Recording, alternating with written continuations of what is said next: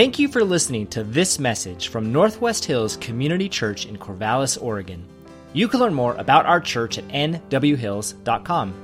Today, lead pastor Josh Carstensen continues a series called What is Going On?, where we read the entire Bible in a year. Joshua takes the Israelites into the Promised Land. It's a moment of celebration, but also raises some moral dilemmas. For example, is it okay to lie if telling the truth will hurt, even kill someone? And how do the events in Joshua line up with Jesus forgiving sins? These are hard questions, but worth meditating on. After the message, read the book of Joshua. Also, check out nwhills.com/hub, H-U-B, for additional resources like book overviews, reading plans, and application questions. Now, here's today's message.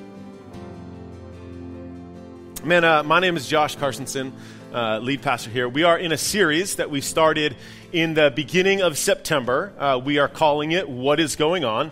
It is getting after the broader question of looking around both culture, both kind of in the Christian church world movement, of how did we get here? What is happening? It's a question that I find myself asking more than I want to, but it's also kind of part of that is how do we go on? How do we go forward? And this is personal too. Very often in our own lives, we ask ourselves the question, what is going on? I had one of these great moments I guess it's 2 weeks ago now.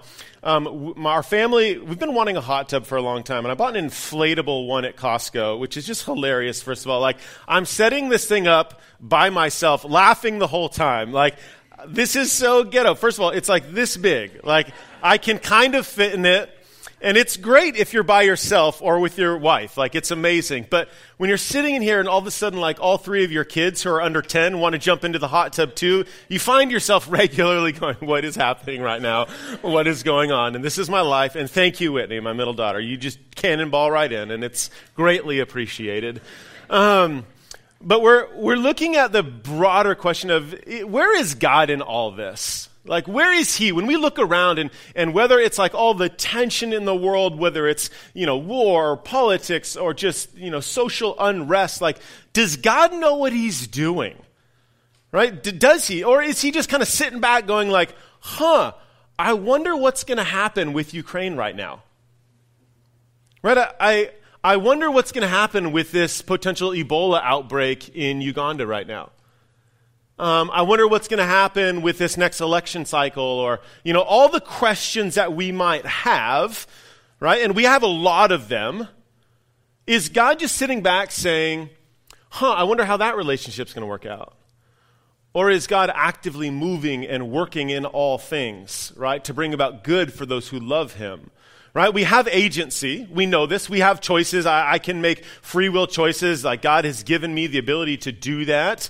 But he's also, at the same time, moving and working all things together. And so how does God do that? And where have we come from? And where are we going? And ultimately, we are getting after looking at the whole story of who God is, how he has revealed himself to us through his word, because we haven't changed. Right? We may feel like, oh man, we are in such a unique season and time in history, and God would just kind of chuckle at that and go like, you're a human and so were humans thousands and thousands of years ago. You have the same problems, right? Like, I'm sure some ancient person said, I found a hot spring and now all my children are like in this hot spring. It's really frustrating. Like, our problem, like, that's not a real problem. But the reality is, like, God knows what he's doing. And we're studying what he's doing, and we're trying to do it in like a very particular, very systematic. We're going through the entire Bible in 1 year, which is a beast of a project. I get it. Now, how many of you, just being honest, are like tired of reading already this year? Looks like 4 people have actually started the plan. Right? Like, so the invitation here this year has been an invitation that on Sundays, like, our preaching team, myself and some other people, we will preach a book, and then we would ask you to read the book the next week. And we understand it's a tall order. I mean, especially these first 5 weeks. Like, I think, I don't know the ratio, but just looking at it in my Bible, I think in the first 5 weeks, we've probably covered a good, 1/7, 1/6 of the Bible, maybe 1/10, 10%, somewhere in there. But we're reading a lot. We're plowing through. And so thank you for holding in there with us. And today we get to the book of Joshua. I like the book. I've never preached from the book of Joshua. This is my first sermon ever in Joshua, which is weird because it's my name. You'd think I'd really like it. But it's interesting, too, because as we get to this book, you know, the book of Genesis covers thousands of years. It's really, really long. But from Exodus all the way to Joshua is just 41 years. And so we cover a whole lot of ground, right? You go Exodus, Leviticus, Numbers, Deuteronomy, and it's hundreds of pages long in your Bible. You would think we're covering a long time, when in reality, most of those hundreds of pages are really just 1 year, the year after this people group was freed from slavery in Egypt, and a small portion of that, the second half of Numbers, them wandering around for 40 years. So let me catch us up just briefly to where we are today, and we're going to see what God was doing, and it's going to cause a lot of questions today. And we're going to wrestle with the tension of who God is. We're going to wrestle with the nature and character of God, because there are some times when you open up your Bible and you look at it and you go, man, is this really a God worth following? Right? Is this a God that I want to worship? And sometimes we ask ourselves the question, is this the same God? Because we see different activity of how God is moving and working throughout different seasons, and sometimes our mind wants to go, this is not the same person, because how can you die on the cross and say, love your enemies, pray for those who persecute you, and then today we're going to see God just clearing out whole groups of people, annihilating men, women, and children. And we have to be honest with that, and we can't say as Christians, oh, well, maybe it really wasn't that bad, and we have to just wrestle with that text and say, who are you, God, and what were you doing? Because there really is an answer as we're going to work through it today. And so today, where we are in this kind of story of this people group, like I said, is 41 years after 400 years of slavery. They're still at the edge of this place where God promised he would take them. And we're going to see the passing of the baton, like we saw last week, from Moses to Joshua. Right? So you got a few million people. God has promised them, I'm going to give you this land, but your former leader couldn't go in. He didn't follow me like he ought to. He didn't obey me all the time. And so Joshua is going to be your new leader. And we're going to see the first half of this book. They're going to go into this land, and they are going to clear it out. And you're going to read this week, and it's a hard book to read. It's one of those books you read and you're just like, man, this does not feel great. And the second part of the book is them divvying up the land, and Joshua saying, okay, this tribe gets this land and this tribe gets this, and it's kind of monotonous and it's kind of boring, but you can get through it. It'll be worth it. But ultimately, what we're going to look at today is two different parts. We're going to look at what this commission to Joshua was all about. Because God commissions him as the baton is passed from Moses to Joshua. We're going to see that commission ultimately going back to a command that Moses gave in Deuteronomy chapter 30. And then we're going to look at this big picture of what does it mean to have a God who does things that are really uncomfortable for us. And so we're going to look at that nature and character of God. But real quick, at the end of Deuteronomy, Moses, right before he's about to die, right before the people who are about to go into the land, he gives this charge, and we kind of gave this charge last week, and it comes from Deuteronomy chapter 30, and I'm going to pick it up in verse 15. Moses is preaching.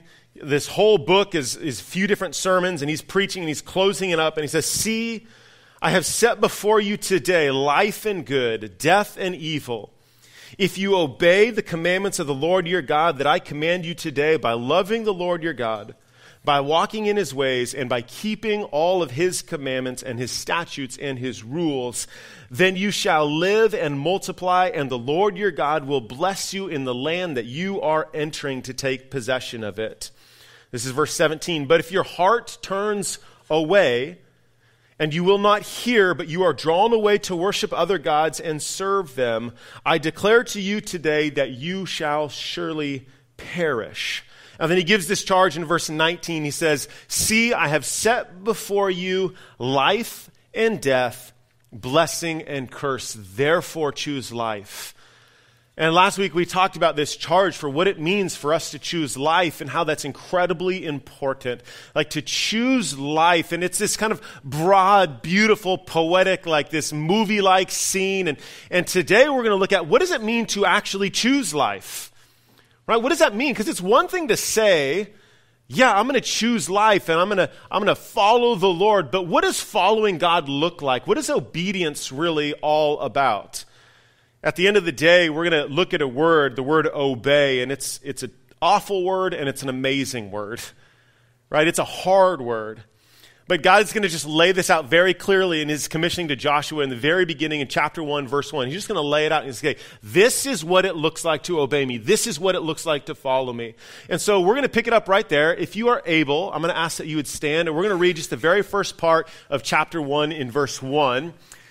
And our Ron King has been asking me for weeks, potentially months, to put the words up on the screen, and you can thank him for that. You're welcome, Ron. And it's really crazy because I even have a couple of notes up there as well today. So we'll see how long this lasts. Here we go. When I'm done, I'm going to say, this is the word of the Lord, and we're going to say, thanks be to God. This is Joshua chapter 1, verse 1. After the death of Moses, the servant of the Lord said to Joshua, the son of Nun, Moses' assistant, Moses, my servant, is dead. Now therefore arise, go over this Jordan, you and all this people, into the land that I am giving to them, to the people of Israel. Every place that the sole of your foot will tread upon I have given to you, just as I promised to Moses. From the wilderness to this Lebanon, as far as the great river, the river Euphrates, all the land of the Hittites to the great sea, toward the going down of the sun, shall be your territory. Verse 5, no man shall be able to stand before you all the days of your life. Just as I was with Moses, so I will be with you. I will not leave you or forsake you. Be strong and courageous, for you shall cause this people to inherit the land that I swore to their fathers to give them. Only be strong and very courageous, being careful to do according to all the law that Moses my servant commanded you. Do not turn from it to the right hand or to the left, that you may have good success wherever you go. This book of the law shall not depart from your mouth, but you shall meditate on it day and night, so that you may be careful to do according to all that is written in it. For then you will make your way prosperous, and then you will have good success. Have I not commanded you? Be strong and courageous. Do not be frightened. Do not be dismayed, for the Lord your God is with you wherever you go. This is the word of the Lord.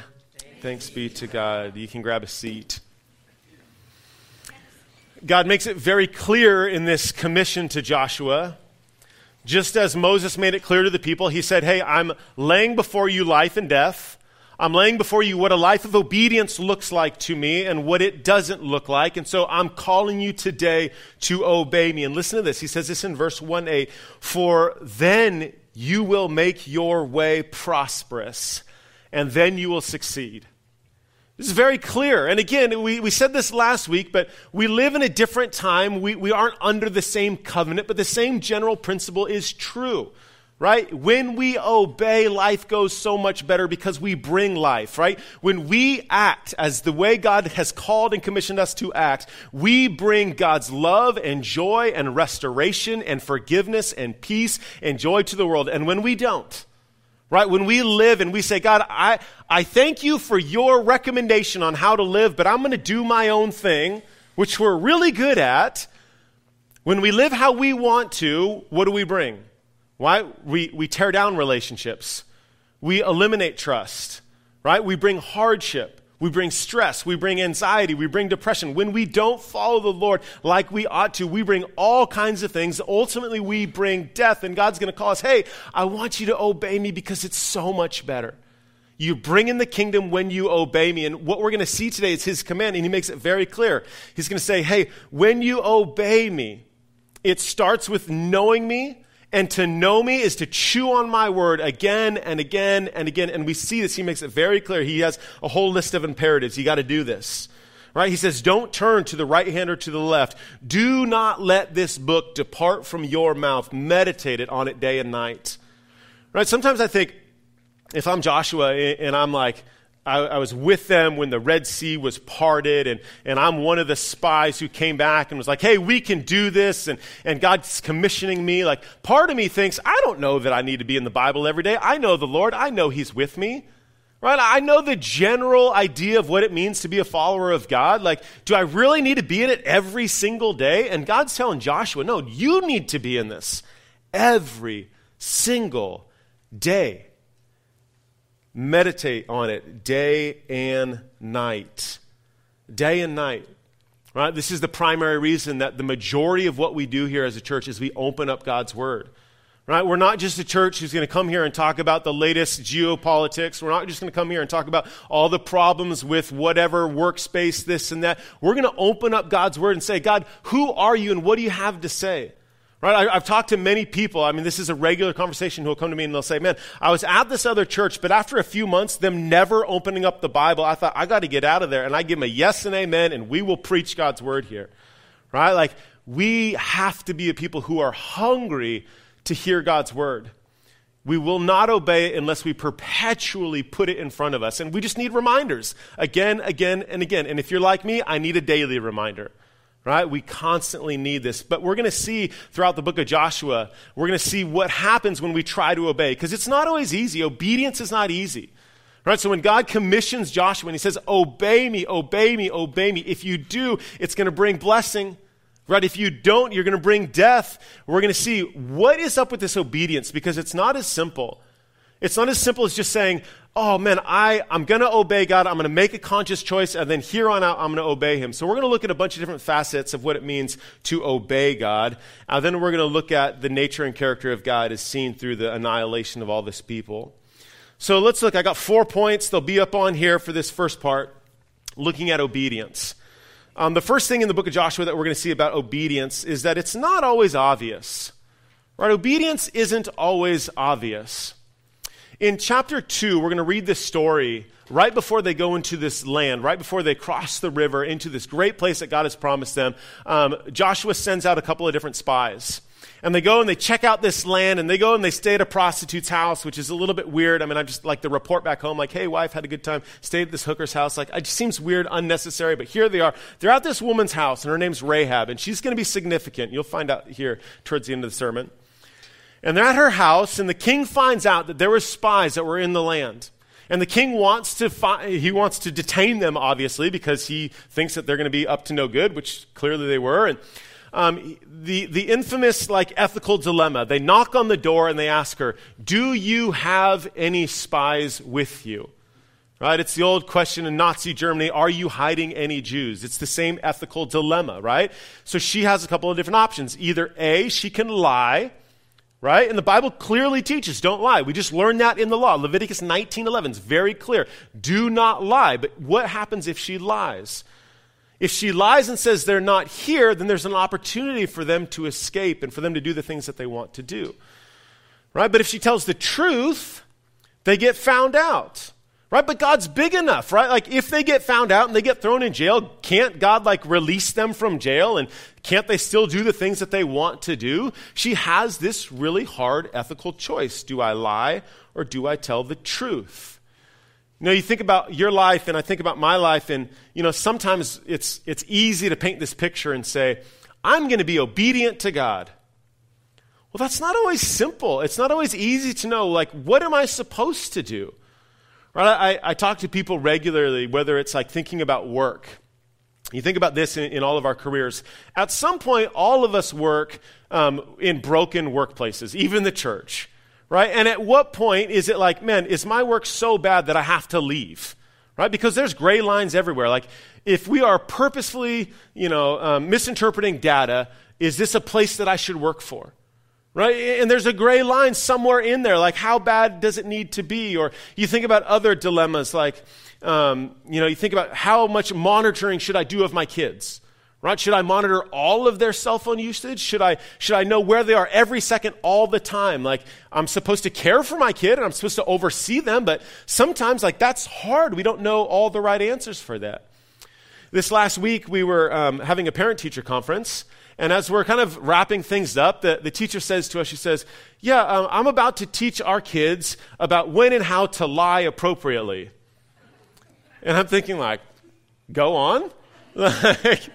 I know I signed up for public school, but here we are. And she goes, when it comes to drugs and alcohol, I'm going to let the kids lie as much as they want to get out of a situation. And I'm like, okay. I see what you're doing there. That can make sense. Being straightforward all the time, obedience is tricky sometimes. right? You think about as a parent, what should I expose my kids to? What should I allow them to do, right? I mean, there's all kinds of different reasons why obedience isn't always as straightforward as just like, yep, you got to do the right thing. Sometimes doing the right thing is hard to know, right? Rahab had a decision. Ultimately, she went with I'm going to trust that if I lie and risk my own life, that the Lord can do something through this. Sometimes we have to just make a decision and say, God, I think you're asking me to do this. I'm going to trust you in that and see what happens. And that's what Rahab does. And ultimately, God saves her and her whole family through rescuing, by obeying the Lord and by trusting his commands, that he is going to free this people. Number two, sometimes obedience can be not only confusing, but it can be clear and confusing. All right, let's go to chapter 6. In chapter 6, you've got the Joshua and the Battle of Jericho, kind of famous story if you grew up in kids' church, and there's a nice little song, and you can sing it later if you want. But you've got this really crystal clear instruction from the Lord. This is what I want you to do. And it's literally as clear as like, hey, next Tuesday, I need you to do this. On Wednesday, I need you to do this. On Thursday, I need you to do this. It's crystal clear. He says, for 7 days, I want you to walk and march around this city with your army. And on the seventh day, what are you going to do? You're going to march around it how many times? You guys did not do Sunday school. 7 times on the seventh day, right? Very clear instruction. What's unclear is why. Like, this seems so unnecessary to me. Like, if I'm Joshua, you're like, this is so much effort. Like, can't you just, like, let the people go? Like, can't you just, I don't know, bring a big wind and collapse the walls? Like, do we really need to go all the way around the city once a day for 7 days? Like, this seems really silly to me. Or how about the even, like, heavier issue of, you're going to march around the city once a day for 7 days, and then on the seventh day, 7 times, and then everyone's going to die. How about like, Lord, couldn't you just like let them all escape and run away to another land? Like, wouldn't that feel a little easier? You know, you think about all the movies that are out now, like, God, couldn't you just like conjure up some like heinous dragon that could come in and just scare the people and run away? Dragons aren't real, but God could make one. There you go. Like, you come up with all these questions, but God has a very clear instruction. This is what I want you to do. But we don't always know the why, right? And sometimes it leaves us with doubt. It leaves us with confusion. And it can leave us with pause about whether or not we want to follow what God wants us to do. Because how many of us, if we were to be honest, have gone through seasons of our life where we know God wants me to do something, whatever that something is. Yet what we're afraid of is the why, or we're afraid of the aftermath, right? I want you to switch careers. Man, but what's going to happen to my family? Right? I want you to end a relationship. But man, there's so many close ties here with other people, right? I want you to pursue a new opportunity. I want you to lead here. I want you to serve here. But what is that going to do to my free time, right? I mean, there's so many different things that the invitation is clear, but the repercussion is not so clear, right? We think about this in the church world right now, and this is a conversation I have with multiple pastors all the time, and not primarily about our church, but it's everywhere in America. The invitation in Scripture to come to church every single week, to belong to a local body, is crystal clear. Like, no one's arguing that the Bible does not say, do not forsake the regular gathering.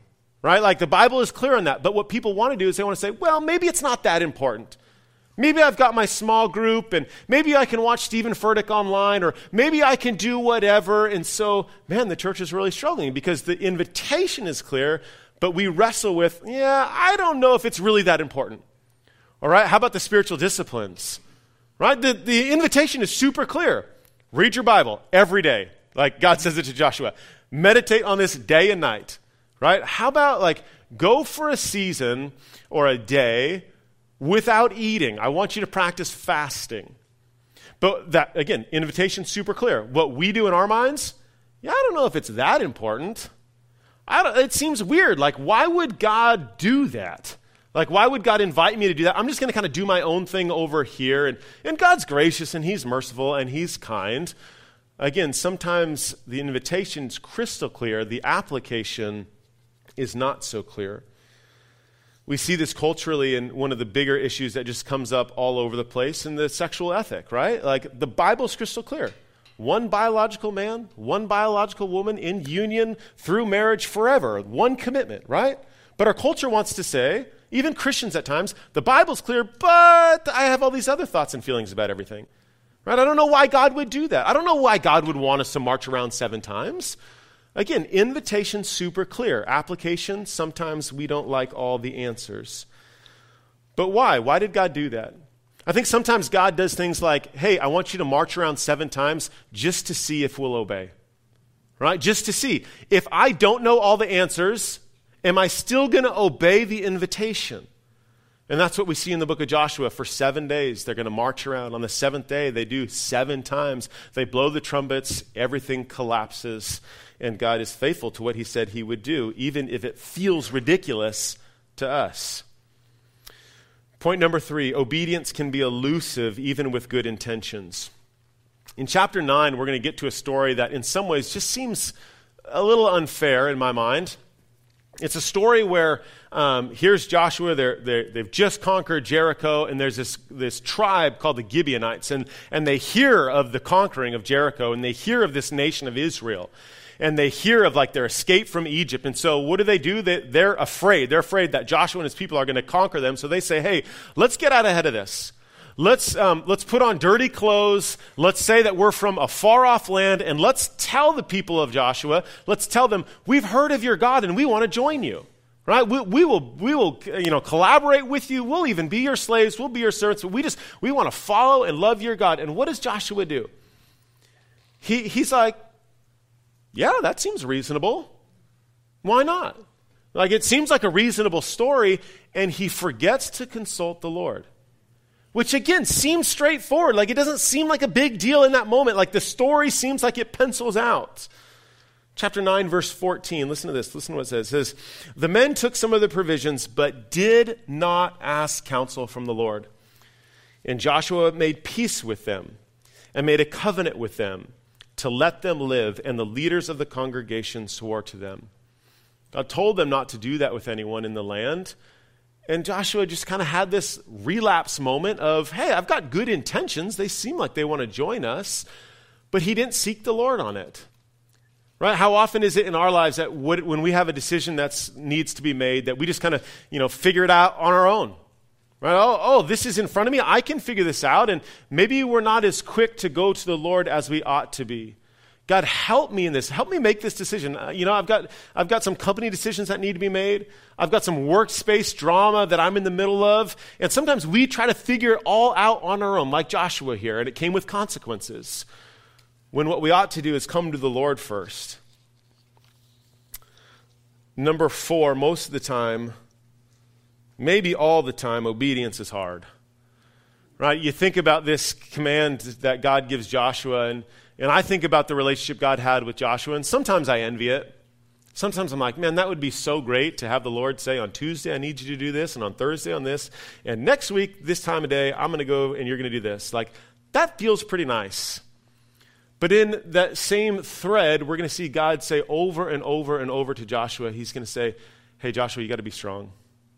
You got to be courageous, because this isn't going to be easy. Like, it's not going to be easy to meditate on my word day and night. It's not going to be easy to not turn to the left or turn to the right. Like, you got to hold on to me, because obedience is hard.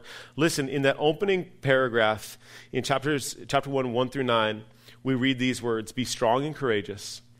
Only be strong and very courageous. Be strong and courageous. Do not be frightened. Do not be dismayed. You know how hard it is sometimes in life when we have something in front of us that the ask of obedience is clear, but we don't know the result. It can bring a lot of fear, right? Because the unknown is scary. But God's going to tell Joshua, I'm with you. And God's going to say the same thing to you and I am with you. I am with you. Like, when you're going through a season where you're not sure what's going to happen to our economy, right? You're not sure what's going to happen to your employment. You're not sure where you are in your relationship right now. Like, God's saying, hey, be strong, be courageous. I will be with you. Just seek me through this. There may be seasons of hardship. Absolutely. You have to believe that Joshua had some casualties along the way, right? But God's saying, I'm with you. Hold your head up high. Be with me. I will be with you. Be strong. Man, we need to hear that word. But then here comes the hard part. What's Joshua going to be strong in? Right? The whole first half of this book is God saying, Joshua, hey, be strong as you annihilate all the people of this land. And we're going to read that this week. And, you know, it's interesting that pre-service we were going through the run-through, and we threw up that picture of Millie, the little baby, Gary's baby that was born. And it was in the wrong order, in the order of service, and it was in the middle of my sermon. And you look at that and you go, like babies were killed in this book. And that's a hard pill to swallow, right? You think about all the people that, you know, whatever word you want to use, innocent, that God is himself saying, I'm doing this. I'm bringing destruction. And it just makes us go, God, what are you doing here? And what is your real nature and character? Right? As Joshua is clearing out this land, like, is this really a story that I want to tell my neighbor, hey, come to church with me. We're going to learn about slaughtering innocent people. Like, that's harsh. It's brutal. What do we do with that? Who is this God? Is it the same God? As we get into the book of Joshua, as you're going to read this week, you are going to read a lot of stories. And as you look at different commentators, even if you watch the video on the Bible Project, which we sent out in our Friday Focus, which are really, really helpful kind of summary videos, I would encourage you, if you're not watching those, first of all, if you're not getting them, you know, you can subscribe to our weekly email, do that online. But watch these videos. They're really helpful. But in this video, they talk about the story of Joshua, and you'll read different commentators talk about this, and they'll say things like, well, the annihilation of all the Canaanites in the land of Canaan, while it was true, it is also partial hyperbole, right? Meaning that maybe it wasn't just a complete annihilation of everyone, and they give good reason, because in the next book, in the book of Numbers, we will read things like, and the Canaanites were still there, when Joshua says, and they were all gone. And so you kind of scratch your head and you say, well, if they were all gone, how can they still be there? Maybe I'm not reading this the way it's, you know, intended to be read. And maybe there's some truth to that. I think there absolutely is truth to that. But I don't think we can hold our hat and say, well, God didn't actually destroy people. Because all we have to do is go back a few books and go to Genesis, and we have to say, in the flood, God killed everyone. Right? And you think about what that's all about. So maybe it didn't happen in Joshua to the full extent that we think it may have happened, but God does this regularly. Right? God sans one family annihilated the entire earth with the flooding under Noah. And you read that, and you hear that, and you go, wow, that feels brutal. What about the God in the New Testament, though? Like, here's Jesus, like God in flesh. Like, he came, and again, it said things like, love your enemies. Pray for those who persecute you. Love your neighbor as yourself. Like, summing up the whole Old Testament law, he says, love your neighbor as yourself. And then he died on a cross for his enemies. But then at the end of the New Testament, Jesus died because if his enemies didn't confess, God's still going to bring judgment. Right? So whether it's Genesis or Revelation, we do see a God who brings judgment. Because in the very end, the same judgment happens. If you got a Bible, let's go 2 Peter 3. 2 Peter 3:7 says this. This is towards the very end, speaking of God who will one day come and bring judgment to the whole world.